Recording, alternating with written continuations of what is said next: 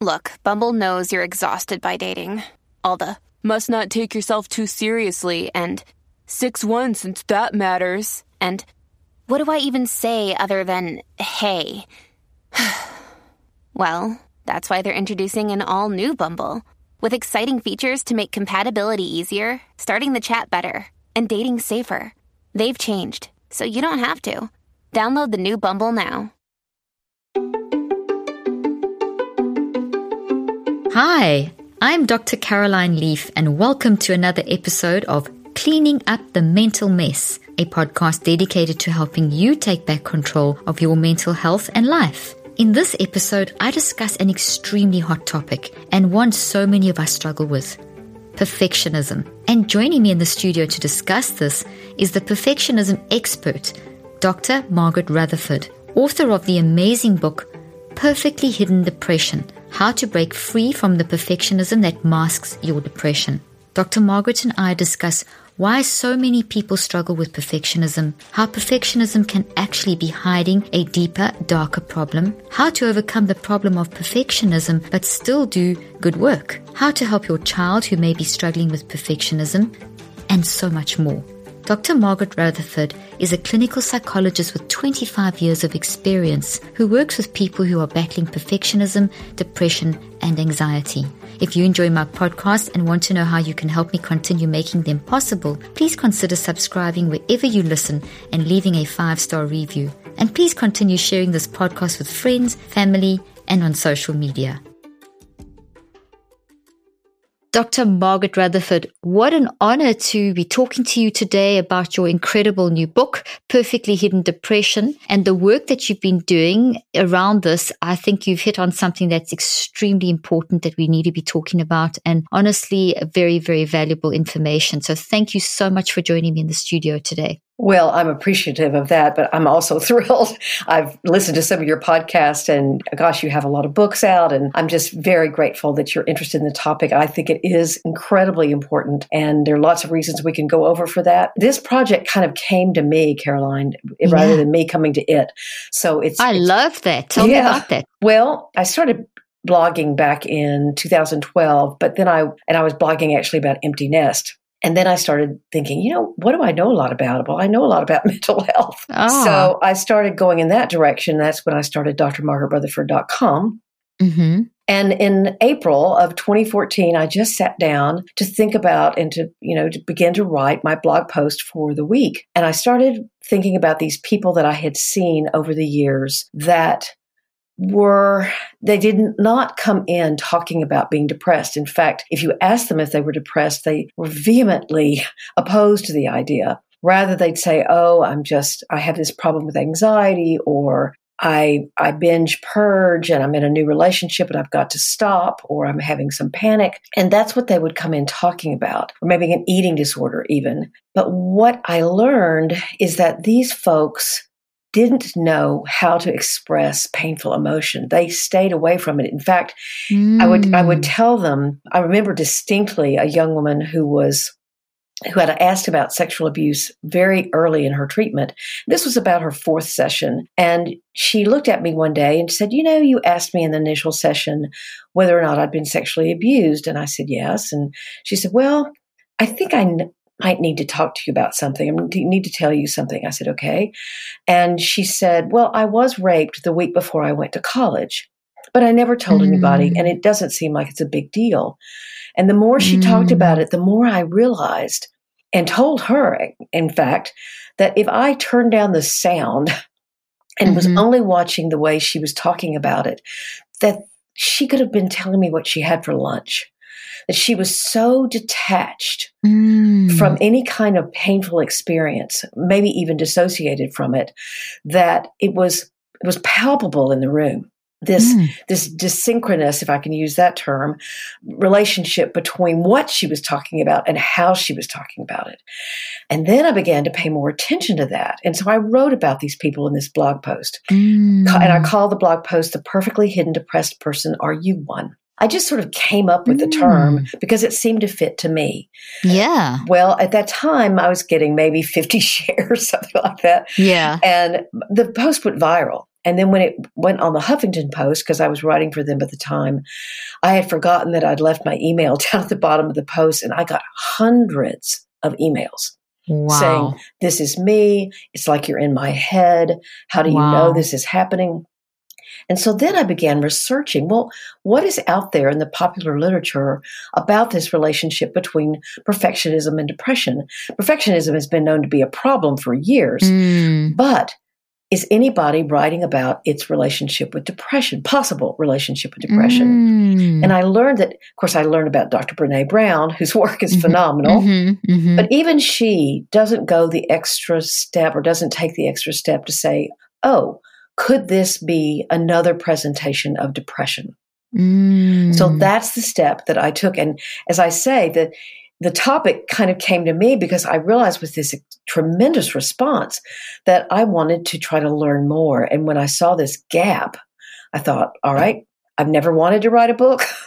I've never thought about writing a book, but I'm going to write a book. So good for you. Yeah.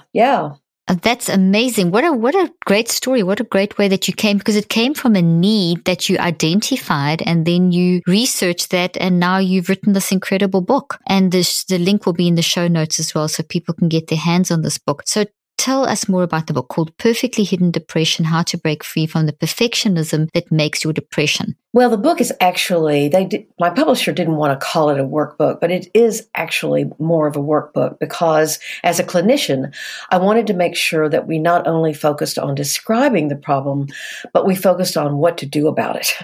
I am very direct as a therapist. I'm very goal-oriented. I like to give people things to do and to think about and to try. And so this book is no exception to that. There are over 60 exercises that are literally peppered throughout the text to where you can begin to take these steps to address this perfectionistic part of you, or to address why you feel it's so important to have a perfect looking life and what has brought you there and how you got to be the way you are. And then how can you very, very carefully begin to untangle those things that keep you so dedicated to this perfect looking life when really that's probably based on some strategies that you learned as a child that were your survival strategies, and they don't really fit the present, or they don't have to fit the present. There's so much to unpack in just what you've just said in this last Yes. these last few statements. Yes. So where to begin? I want to ask this question, then I want to start unpacking some of these incredible things you've just said. Something I noticed, and I was very pleased to hear it in one of your interviews, was you spoke about the role of the therapist is not to fix people, but it's the relationship. And we all know, all of us in the field of, I practiced clinically for 25 years as well. We all know that it's not the technique, it is the relationship. And I was so pleased to hear you say that. So before we start, do you mind just talking, because therapy is such an important thing. There's a need and it's important, but there's also we're in a day and an age where we want people to fix us and, give us the formula and that kind of thing. And I like the way you approach therapy and the concept, and it kind of sets up our discussion for depression. But this is not going to be a quick fix. No one can fix you. There's a lot of work that you have to do about this. Well, I couldn't agree more. I've been a therapist now for 27 years. It was not my first career. And I think probably for the first few years, I took the, that sort of approach of I just need to listen and reflect and guide and be gentle and all that kind of stuff, which of course is good. But very soon after that, I thought, really, what I think helps people, and in fact, research shows this, meta-analyses show this, that it is this relationship, a therapeutic relationship that is very vital for someone to feel that they can risk going someplace that they have not been before and being vulnerable and being open to seeing their lives, both their past and their present, a little differently. And, therapists, the only wisdom we have really is what we've learned from our patients, what we've learned from people. I have said frequently that I think as a therapist, I'm a conduit between the people I've seen in the past and the people I'm seeing right now. That's amazing. I learn from everyone that I work with. I don't have the experience as many of the people that I see do. I've never been sexually abused. I haven't had a child die.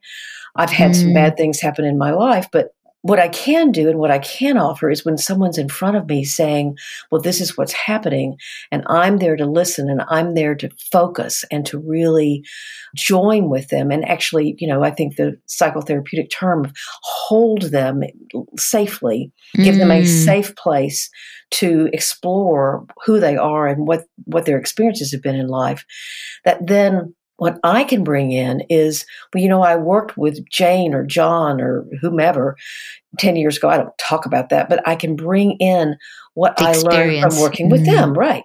And so not only are you offering a space in which people can start to risk, but you're also saying, this is what worked. Could you try this? Could you try that?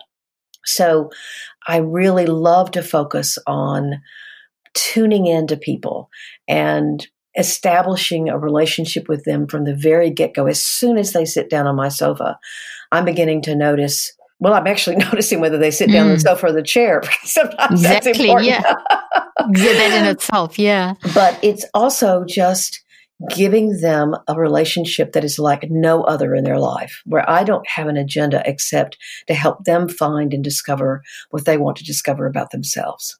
Oh, that's beautiful. So well said. Okay, so can you please define what perfectionism is and why it's so bad for our mental and physical health? Sure. Well, perfectionism is a character trait or a character.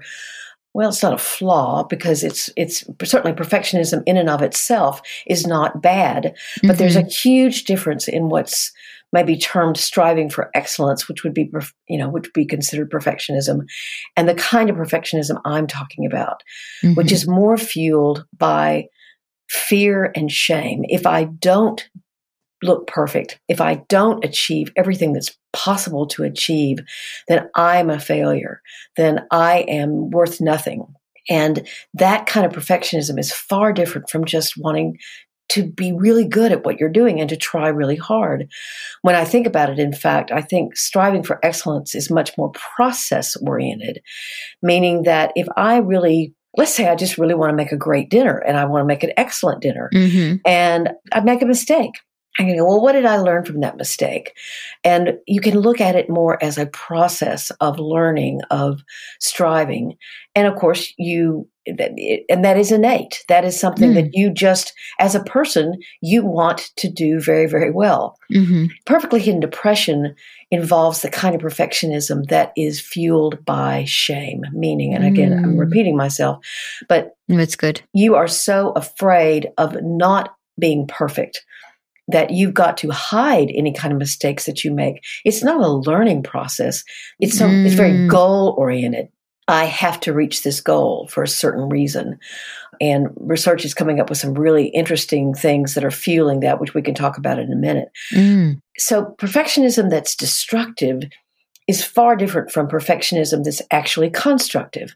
And both can coexist, but when it begins to turn into this, I must be perfect, I have to look perfect, then that is when you are fending off shame and any kind of sense of being less than, rather than it being something that's really bringing your life joy. That's such a good explanation. So perfectionism that's good is one that actually is constructive and you're learning from that, and you don't beat yourself up about it if you don't achieve, because it's a process of learning, versus the bad perfectionism or the dangerous perfectionism is where you actually won't allow yourself to fail. You don't learn from it. You just try and hide it, and it's fueled by shame. So one is fueled by learning, one is fueled by shame. Exactly. In fact, I asked when I was writing blog posts about this to sort of learn more about it and test the waters, I put a request in for people who might want to voluntarily be interviewed by me. And this would be, of course, anonymous. And I had, 70 or 80 perfectionists from all over the world contact me and say, as long as it's anonymous, I will do it. Wow. And many of them really identified with Perfectly Hidden Depression. So I did about 60 personal interviews, everyone from a brain surgeon to a motivational speaker, interestingly enough, to a woman that was in charge of one of our larger states' advertising campaigns, people who were from every walk of life. At the top of their game. And at the top of their game. Yeah. Yes. And I said, why would you want to be interviewed? What is it that that's motivating you to open up to me? And they said, to a T, because we don't want anyone else to live the life that we've lived. It's oh my so gosh, lonely. That's fascinating. It's so I'm full of despair that I can not allow anyone to see. No one really knows me. And it is a terrible way to live your life. I have tried to commit suicide, or I've looked for help and I can't find any. Or when I do even deign to wonder, could I possibly be depressed? I'm filled with so much shame that I would even fathom the idea that I have so many blessings, and why would I ever consider that I was depressed? The people that are really depressed need help. The people that can't get out of bed, the people that, are hopeless and helpless. I'm not hopeless and helpless. I'm just hiding. Wow. And that was consistent across all your 60 interviews. That was a consistent theme. So there's the mental health, their mind management completely gone awry. And I would assume their physical health, that they were suffering certain physical, maybe not massive, but starting insidious physical health issues. And it was consistent across all 60 people, the shame and how they've got to kind of hide it. Yes, exactly. I didn't really get into it. I wish I had. You've written books. This is my first book, but I knew that when it was finished, I would look back and say, "Oh, why didn't I do that?" Oh, it's always like that with every book. I tell you, Margaret, every book I write, I do that. And looking at the physical aspects of this was something that I regret not doing more of. But whatever. I'm a novice. I'm a novice author. So, plus I had to face my own perfectionism when I was writing it. Isn't that what we do? To a T, they said, this is just such an awful way to live your life, and so detached, and so just the pressure is constantly on and nothing turns it off. And I don't want anyone else to live that life. So the pressure's constantly on. You don't want to turn it off. Don't want anyone else to live like that. And then they don't feel like they can change that. So if you think of some of these people like Kate Spade and Robert Williams, people that you look and think, why them? How could they? They're so successful. So the image they've projected to the world, but deep down inside, there is this terrible drive to perfectionism that's destroying them. Yes, and there are people have asked me, well, how do you become someone with perfectly hidden depression? And I want to state firmly that I have not come up with some new formula for depression. It's not. I've just put a name to something, and perfectly hidden depression is not a diagnosis. It's a syndrome, as I've thought of it. And it should be like that. I think we should think of all these, when it comes to mind, we should always rather talk about clusters of symptoms as opposed to a diagnosis. Get away from the biomedical model. Right. And so I started thinking about, well, what are these people telling me their lives are like? What do they look like to other people? what is their inner world like? And I put together these 10 traits of perfectly hidden depression. And there could be more. But these have seemed to make sense to people. I saw that you've written, there's a very good article on Mind Body Green with your 10 traits. And it's also, you talk about them in your book, obviously. So let's talk about those. How would you like to? Do you want to run through all 10, or do you want to pick up on some that stand out? Well, I can do either way. This is maybe the main one, a perfectionism that is fueled by shame, because that is everyone that I've talked to, the people that have written me, they say this is the crux of it. The main one. Fueled by shame. So that's the main one. Although serotonin is well known as a brain neurotransmitter, it is estimated that 90% of the body's serotonin is made in the digestive tract. Serotonin serves many functions in the human body, including playing a role in emotions and happiness. So, an unhappy gut can really make you unhappy. Fortunately, there's a solution to healing your gut and boosting serotonin production: probiotics.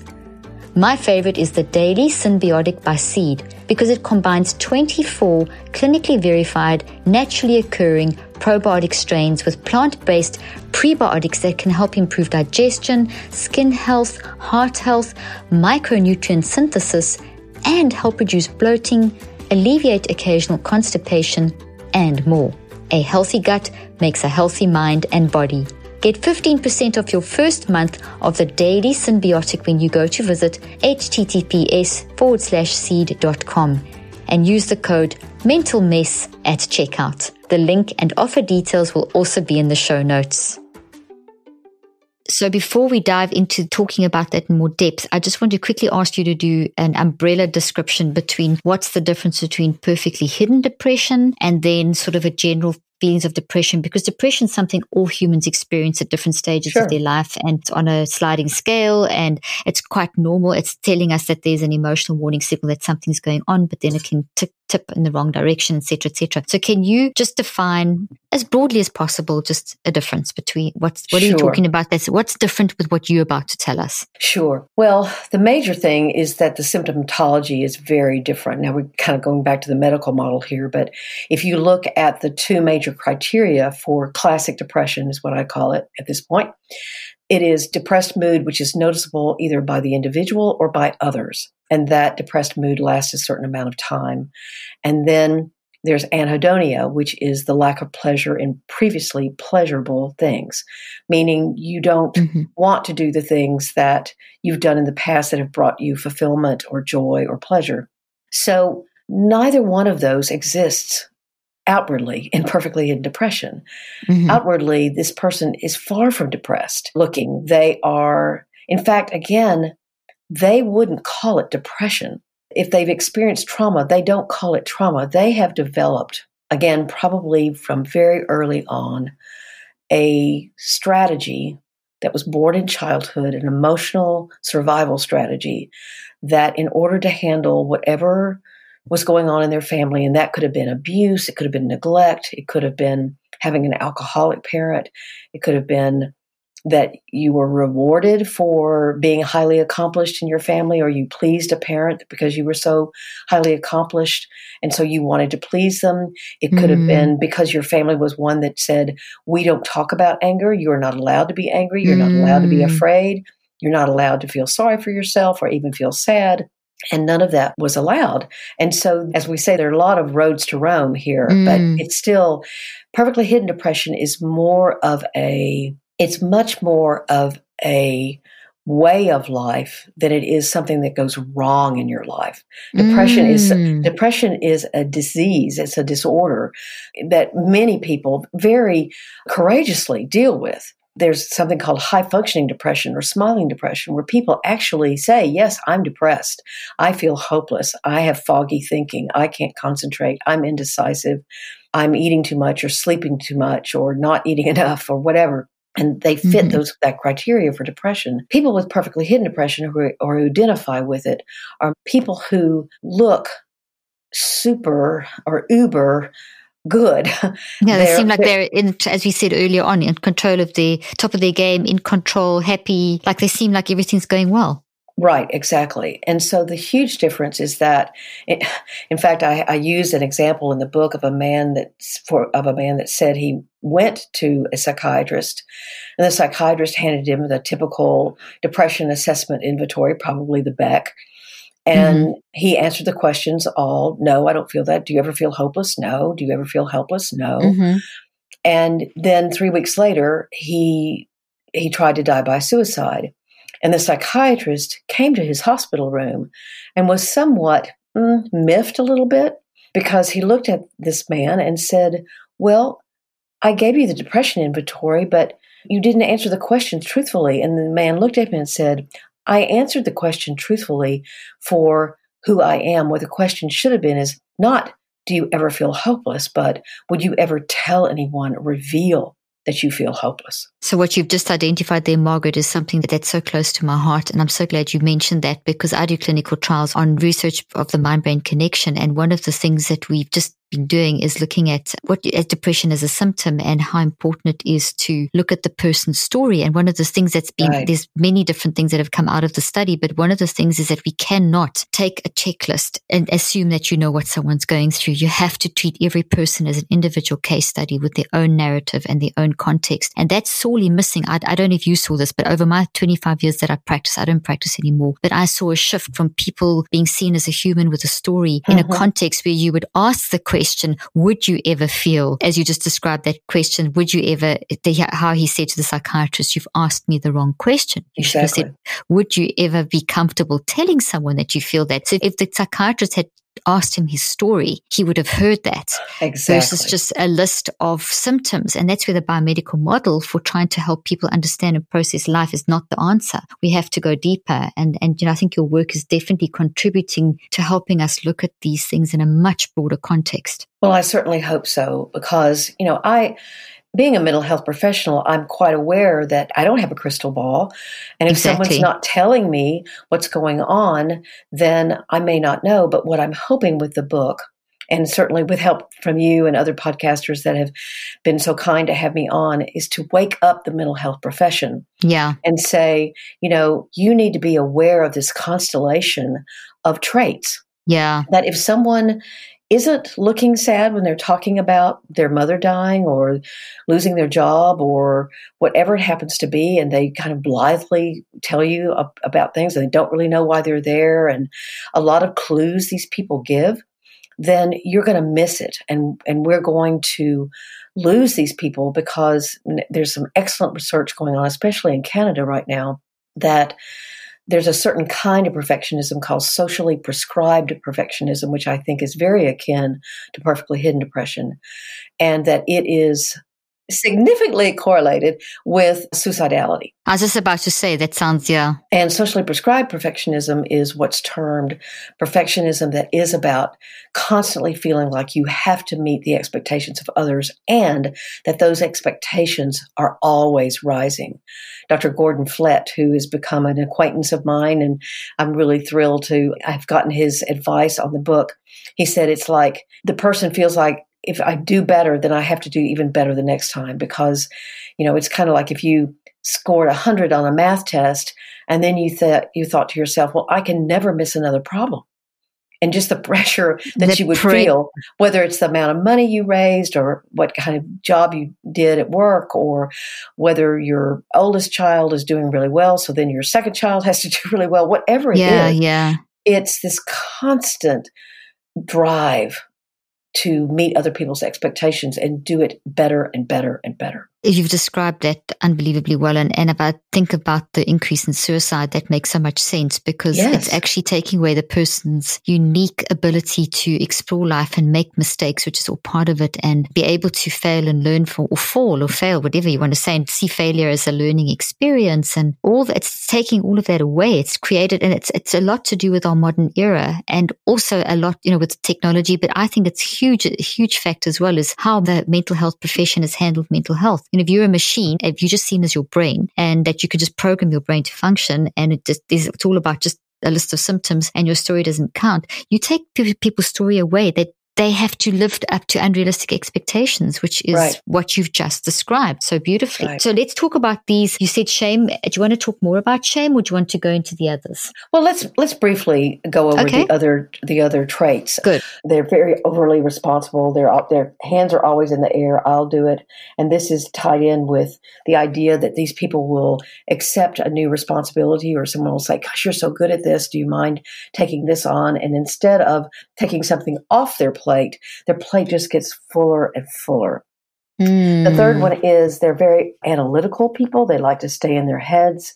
In fact, I've heard people say things like, I'm just not a crier, or gosh, if I started crying, I'd never stop. These people are much more comfortable in their mental worlds than they are in their emotional worlds. They tend to be worriers, and they have a lot of need for control. Now, this is no discovery. I think when we think about perfectionism, we think about control and anxiety. It's a fairly new idea to think of it as being linked to depression, and it's very tied in with obviously being overly responsible. There's also an intense focus on tasks, meaning that they struggle to innately feel as if they're worthy without some kind of accomplishment. And what I mean by this is that, for example, if I had therapy when I was in my 20s and I was very perfectionistic, and I remember one time a therapist looking at me and saying, what would happen if you could take the thumb out of your back?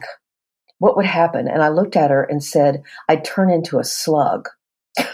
And that's how deeply I believed that it was these accomplishments that were keeping me feeling good about myself. rather than my innate sense of worth. So that's almost like the person who at the end of the day, they start the day with a list, and at the end of the day, there's a list. And if they haven't completed that list, it's all about, this is what I didn't do instead of this is what I did do. Exactly. The sixth is that there's a focus on others. In fact, these people are really very good friends. They're very caring and very sincerely caring. They can have a lot of empathy for others, but they don't allow anyone else into their inner world. These are people who will say, I'm fine, really. And then they'll say, and, if I weren't, I would tell you. Well, that's probably not true. They are just incredibly reserved and almost distrustful of letting anyone in to see who they are, what they struggle with. They discount their hurt or sorrow, meaning, I'll give you a great example. One person who came in and who identified with perfectly hidden depression, I was moving very quickly in between patients, and she happened to sit down right where my former patient had been not 3 minutes before. And so the seat was still a little warm, and she looked at me and she said, I bet my problems are nothing compared to who you just saw. My goodness. I mean, and I looked at her and I said, and you're describing that because of what? What makes you feel like that? She goes, well, I already feel odd for being here because I just don't think I have anything therapy worthy to talk about. I said, well, I may disagree about that. They also count their blessings and do this as a mandated kind of idea. They don't understand, or they don't allow themselves to see that even blessings have underbellies. I mean, I guess in our culture, if you have wealth or you're very attractive, people see you as, gosh, I wish I were like that. Well, the underbelly of that is, are people my friends because they like me or because I'm wealthy or I'm attractive? There's always an underbelly to a blessing. And they don't allow themselves to even see that. One of the two last ones is... Can I just ask you, because it's fascinating, sure. That one. So they're expressing their gratitude, or they're seeing this blessing, but they're not seeing the underbelly of it, that there's right. The counter side. So they're almost tricking themselves, if I'm hearing you correctly. Exactly. It's almost like they're deluding themselves and saying, oh, I'm so happy that I have whatever. But at the bottom of it, it's actually what they're saying is that I'm not good enough. I should have what they've got or something. Is that correct? Explain that underbelly. Mm-hmm. Sure. What I mean by an underbelly, when you think about a rock that you walk on all the time, and you see the rock, and it's a rock that you stand on and you count on and you appreciate being in your life because it's part of the path that you're on, right? Well, if you turn that rock over, then it's got moss and some worms. Yeah. I mean, but it's the same rock. So something that you count on in your life and that is a blessing, if you turn it over, then you will see that there are things about it that are difficult. You're a well-known author. And I'm sure you're highly respected in many ways. Mm-hmm. At the same time, how much of that is pressing on you sometimes? How much of that do you sometimes want to just go, I wish nobody would ask my opinion? Yeah. It's a little hard to be in the spotlight all the time. It's sort of like it's okay to see that something is a blessing and not a curse, but has its side. It has its other side that's much more difficult to deal with. Think about celebrity, for example. We worship celebrity here in the United States, but there's a lot of underbelly to celebrity. So I just think that people who have this idea that you must stay, and actually these are also a lot of very conservative religious folks sometimes who really struggle with this, because I've had people come into therapy and say, I think I'm failing in my faith because I'm even talking to you. And because I should be counting my blessings and I'm a Christian or I'm whatever their religion is. And I've got all the answers and supposed to have all the answers. I must be failing. So this is a really strong component of perfectly hidden depression. I'm so glad you brought this up, because a lot of the people that follow me are very strong faith-based, and there's absolutely nothing wrong with that. And what we do see is we get so many emails and direct messages and questions being asked about this. I believe in this and I'm saying the scriptures and yet I'm still depressed, I'm still battling. And there's so much guilt and condemnation and shame around that. And then there's also a lot of, I mustn't say anything negative. I must just say the positive and I must just speak faith words. But then then you're denying all the underbelly. You're denying all the stuff that you actually need to get out and actually maybe see from a different angle. Maybe you're seeing it all wrong. It's excess gratitude. Unrealistic. I fully believe in gratitude, but Jon Kabat-Zinn uses this term called rigid positivity, which I really like. And he says rigid positivity can lead you down a path that's just as irrational as being rigidly negative. Exactly. So, it's a balance, isn't it? Yes, it's a balance. One of the last ones is the traits.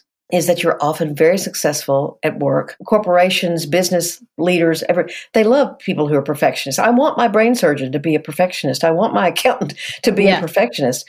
And so you do very well at work, although there's maybe a lot of strain and pressure, but your relationships with other people tend to be really problematic. You may be drawn to people who are also wanting to hide and just have a perfect looking life. You may be prone to be in a relationship with a narcissist because they want you to take a lot of responsibility. You may be prone to choose someone who's an underfunctioner because you're such an overfunctioner. So there can be problems. Or, of course, someone could be watching you going, wow, the longer I live with you and love you, I realize that you just don't ever reveal your sadness or your pain, and I'm really concerned about you. Then the last one, and this is more of a clinical one, meaning that I don't want anyone to think that the term or the definition or the dynamic of perfectly hidden depression is going to be the only thing you need to look at, meaning that you could have a concurrent existing condition like an eating disorder or like generalized anxiety disorder or like OCD or like an addiction that comes along with this syndrome of having to look perfect. Because I didn't want anyone to read the book and think, I have perfectly hidden depression and not look at, wait a minute, I also have severe anxiety, or I'm using Xanax to help me calm down or too much or whatever. So I wanted to make sure and put in there that this isn't the only thing that could be something that deserves your attention.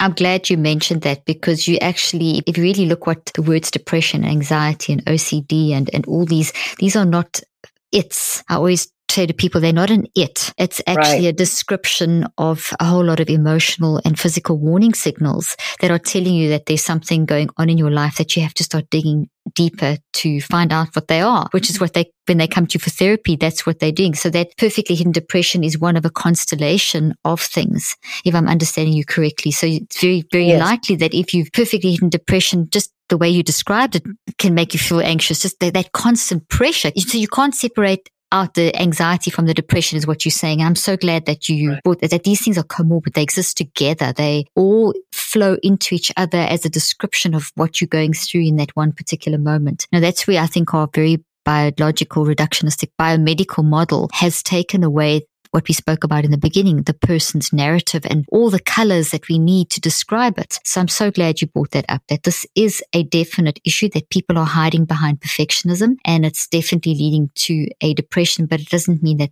there won't be anxiety or OCD or maybe eating issues or something, because those are not it's. They are emotional warning signals that go along with it. You know, Caroline, it takes a lot of courage and resolve to look at your life like this and begin to want to risk changing it, because this is something that has stood by you. Again, I listed a few ways that you could begin to have developed this sort of strategy for your life. And just to claim it as a problem is a huge step. That's the first thing, to do that. As I'm so glad you said that, to actually have the courage to acknowledge that this could be an issue. Because in the book, I talked a lot about, well, not a lot, but I talked some about how it's sort of like the game of Jenga, or when I was growing up, it was pickup sticks.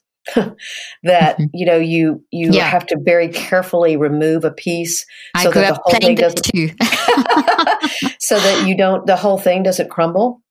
And that's very much the way I think this feels initially to people who are beginning this work, is that if they even dislodge anything that is keeping them what they perceive as stable, is so frightening to them. It's such a risk.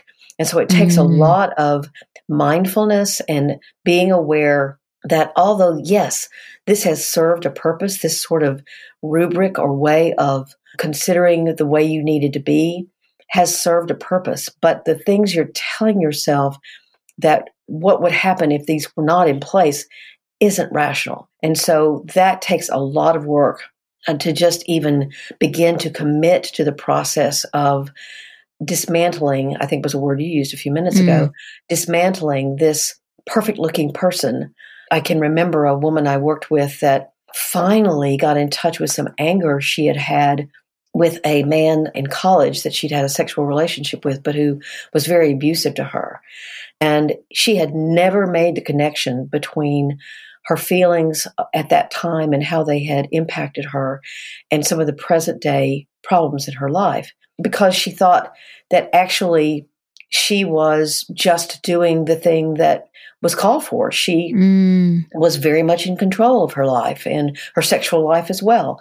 And basically, when all that happened in college, she said to herself, I'm never going to let anybody else be in control of me. And that was affecting her marriage. But for her, it was the way she was protecting herself. It was the way that she was keeping herself going and keeping herself invulnerable to hurt and to risk. And that's the classic example of this perfectly hidden depression. Exactly. Anyone else sometimes struggle to find the motivation to work out, especially now that gyms are closed, or find it hard to get back on track with a healthy eating plan after a holiday or special occasion? Well, me too. We all know how great it feels when you can finally fit into that pair of jeans again, or when you feel good overall and more energized because you're eating healthy. But creating healthy habits can be so hard. That's why I love Noom. It's the habit-changing solution that helps users learn to develop a new relationship with food through personalized courses. Based in psychology, Noom teaches you why you do the things you do and empowers you with the tools you need to break bad habits and replace them with better ones. Noom is not a diet. It's a healthy and easy to stick to way of life. No food is good, bad, or off limits.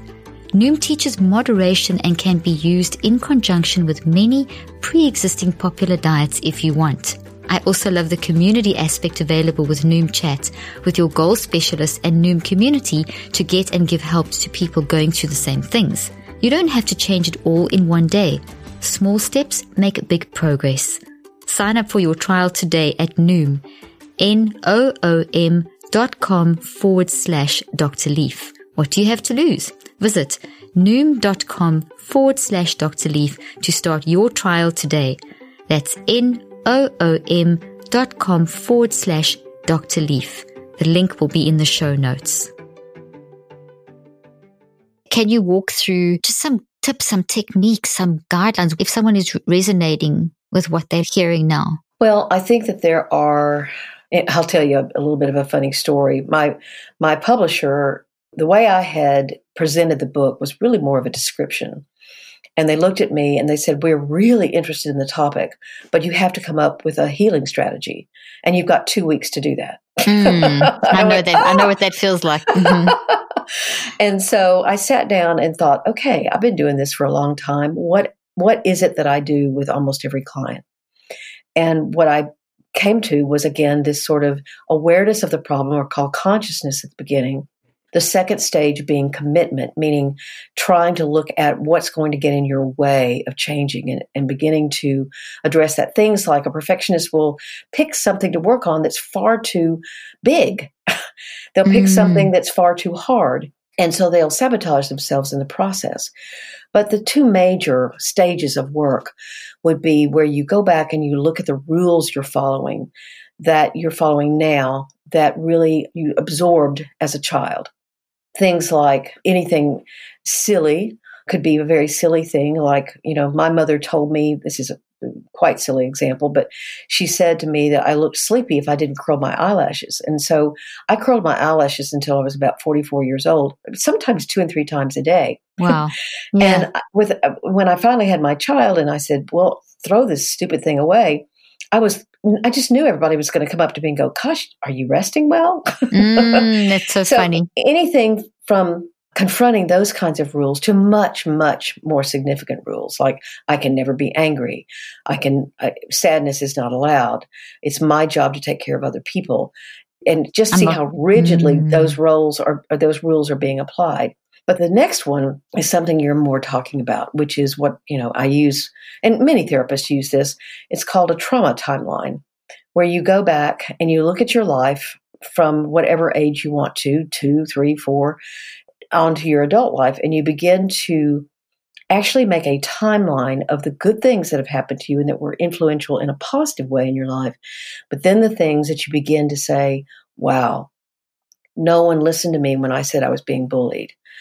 No one believed me when I said I was being sexually abused. Or the fact that I was sexually abused is obviously trauma.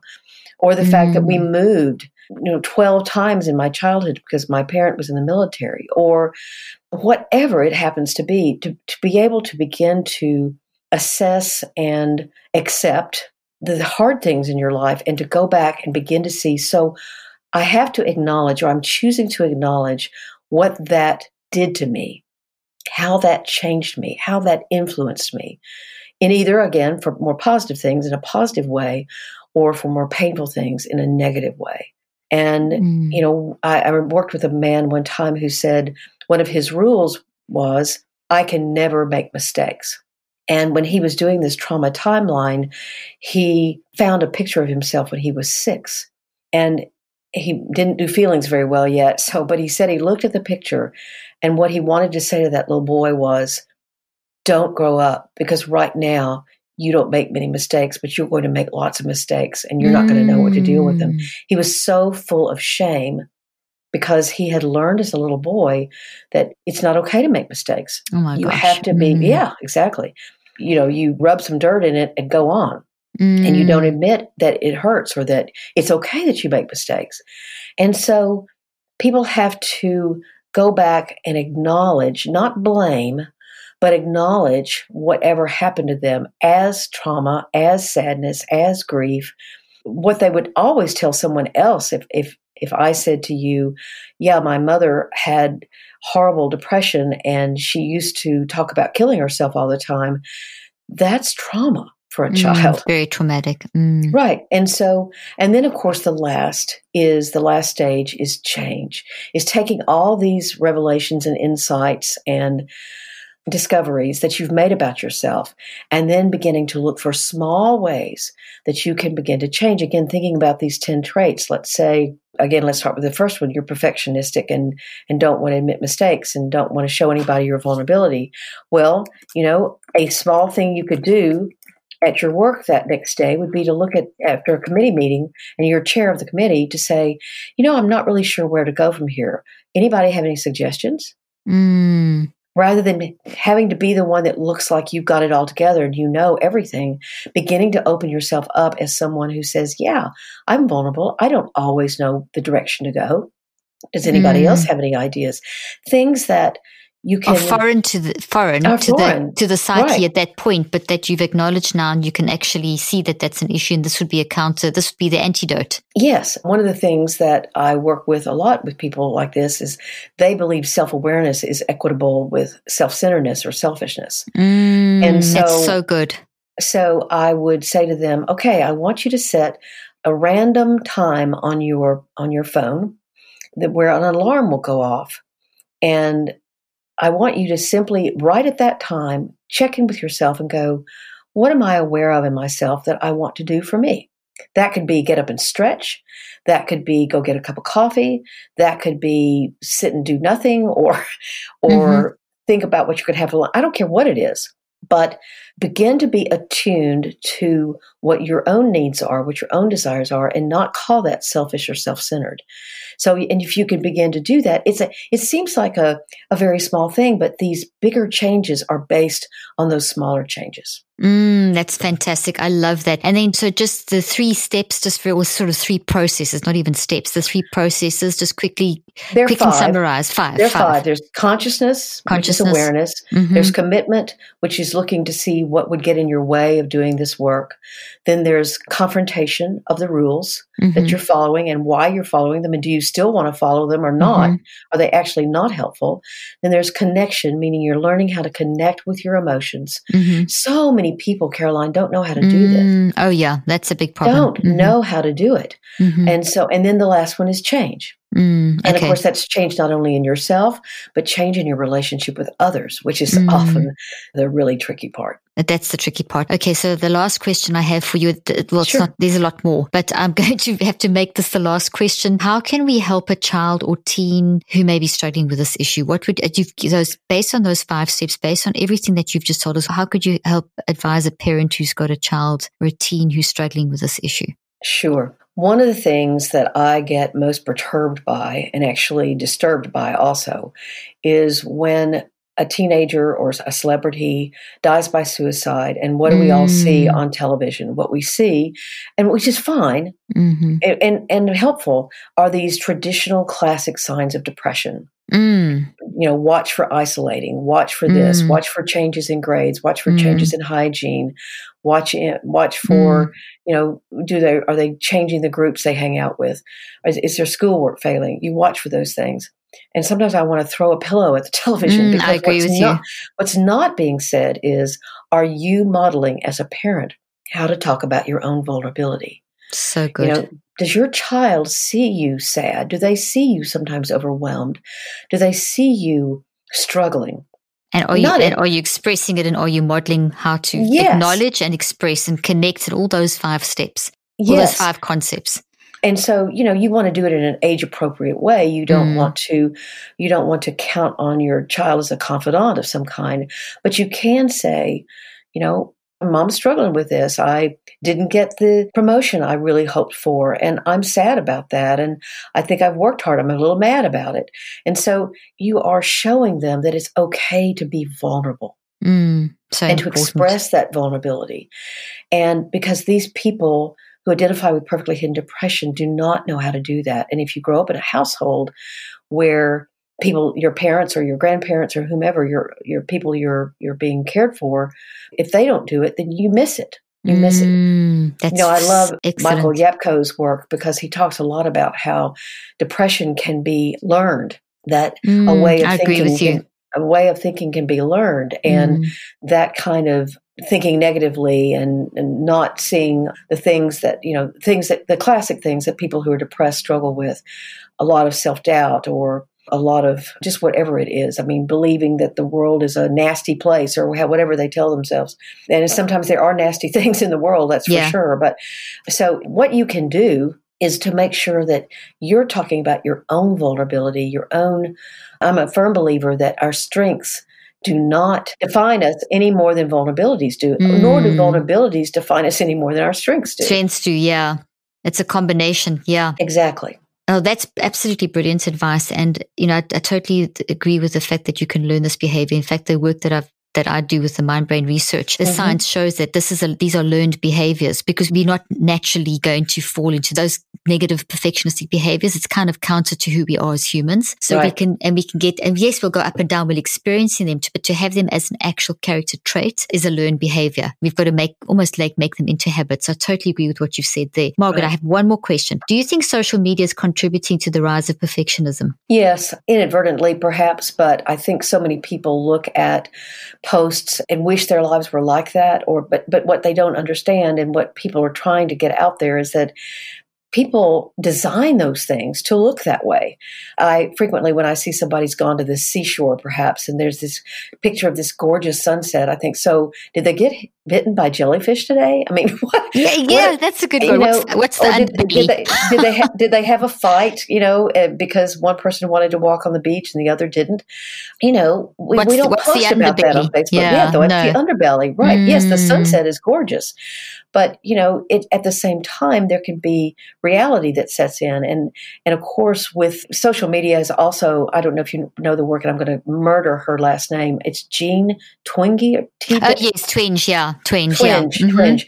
Quoted all Talks over. A lot about how social media and just the isolation of your cell phone is really affecting younger generations, that they don't kill each other as much, but they kill themselves more. Exactly. So what we should be encouraging people to put on social media is here's this great sunset, but oh gosh, I'm so glad I saw this because the rest of the day was terrible. This and this and this happened, and that kind of thing. We need to be doing more of that. So there's more of a balance to combat.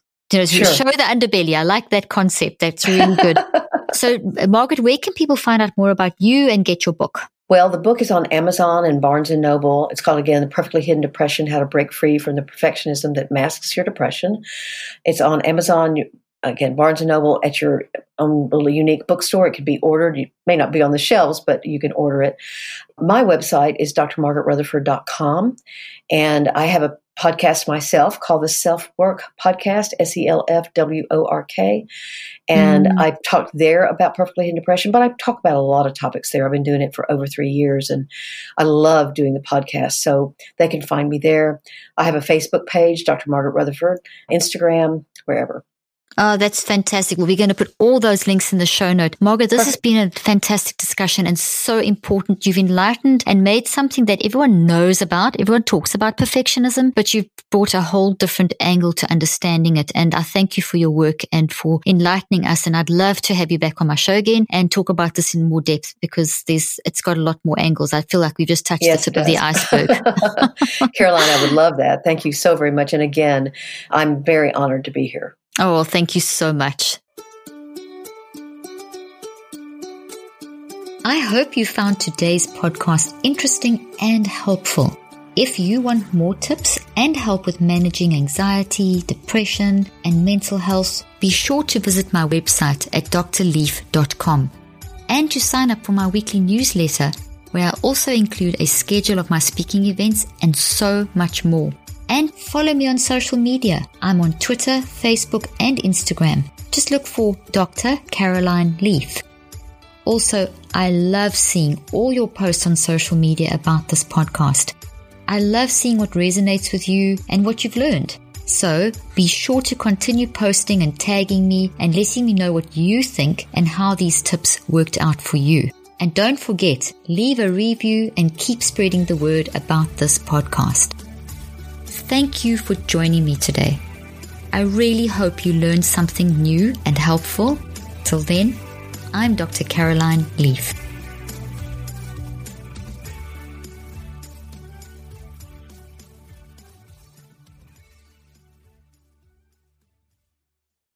This podcast represents the opinions of myself and my guests. The content here should not be taken as medical advice. The content here is for educational and informational purposes only. Please consult your healthcare professional for any individual medical questions you may have. While we make every effort to ensure that the information we are sharing is accurate, we welcome any comments, suggestions, or corrections of errors.